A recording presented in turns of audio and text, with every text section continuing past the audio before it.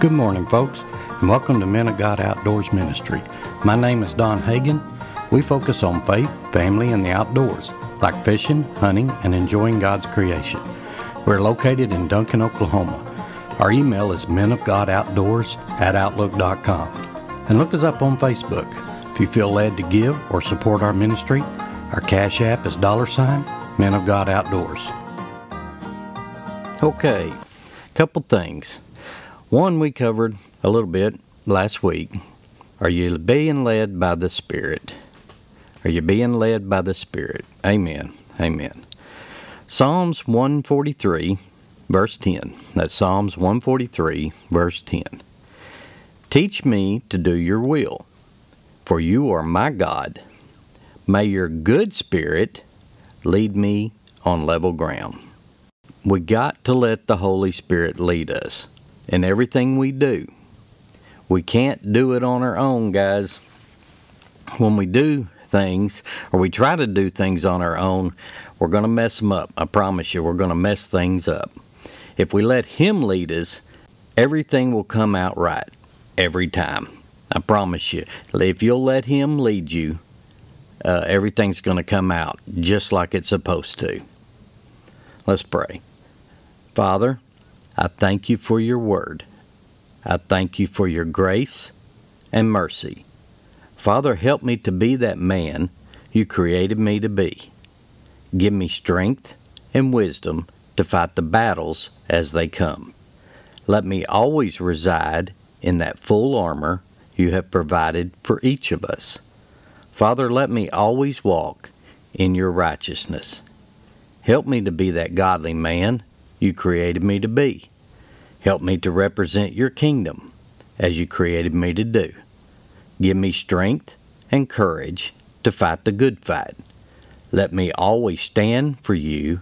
I thank you for your creation and the dominion you gave us over your creation. Father, I thank you for all these things. In Jesus' name, amen. All right. Is the Holy Spirit in you? Have you given everything to Him? Have you signed over the deed, or are you just renting Him a spot? You can rent Him a spot, and He's going to hang out. But if you'll sign over the deed and let Him take possession, then He's going to lead you in everything. Is He living in you and making the decisions, or are you making all the decisions? Once again, if you make the decisions, we're going to mess them up, guys.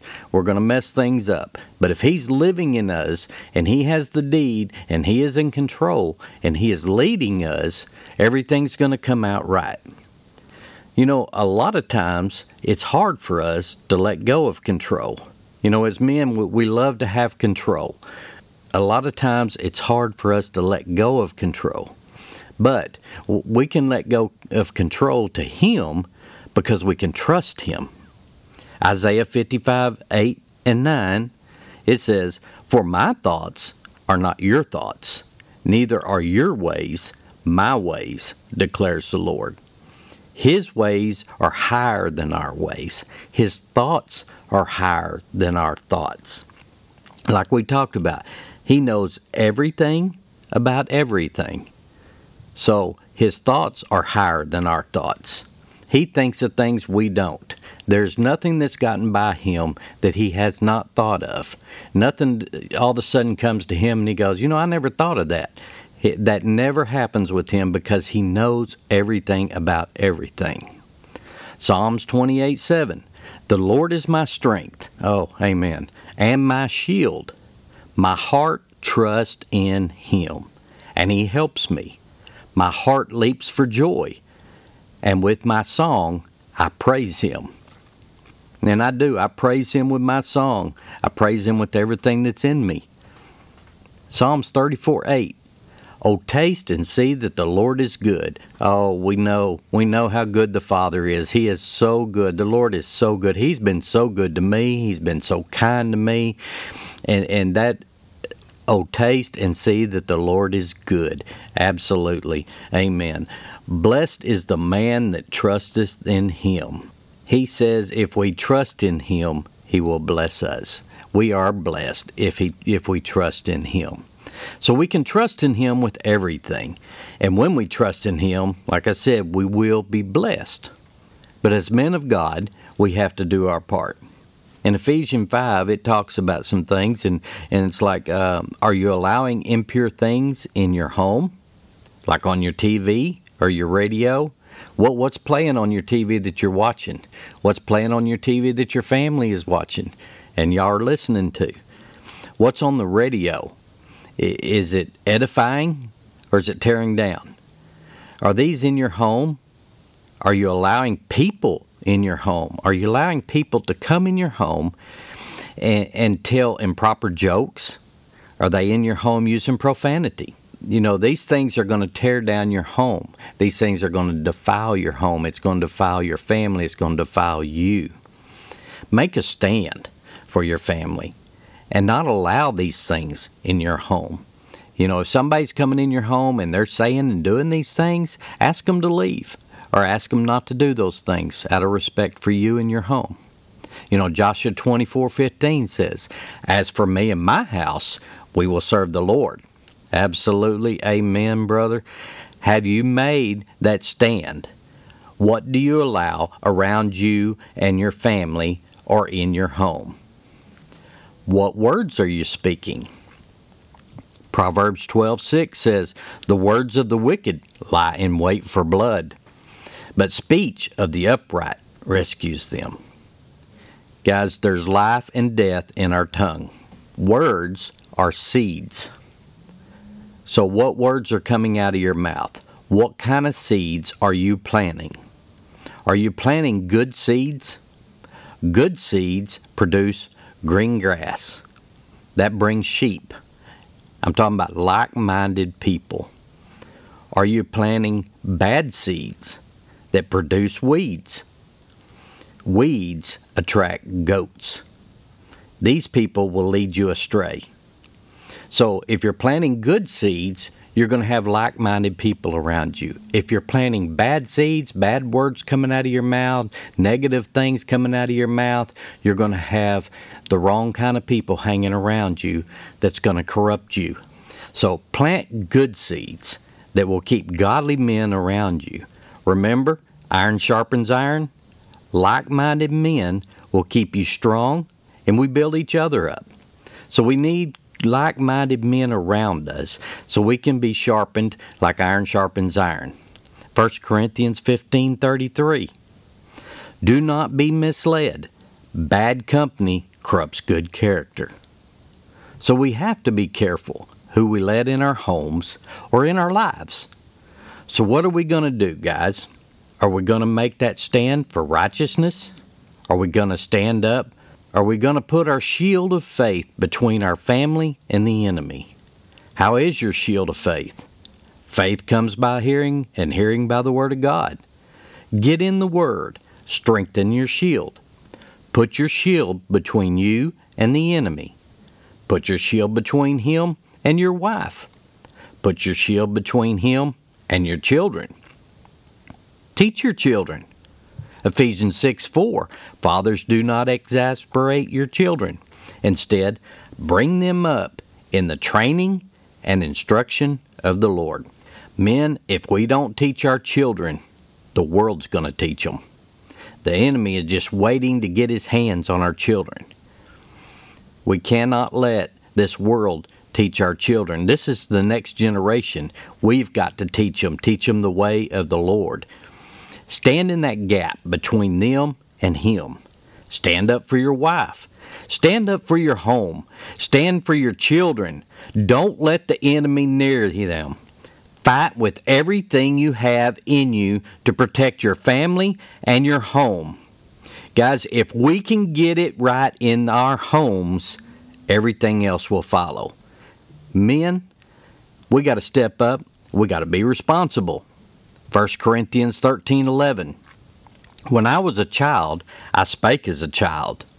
I understood as a child. I thought as a child. But when I became a man, I put away childish things. Guys, are you being responsible?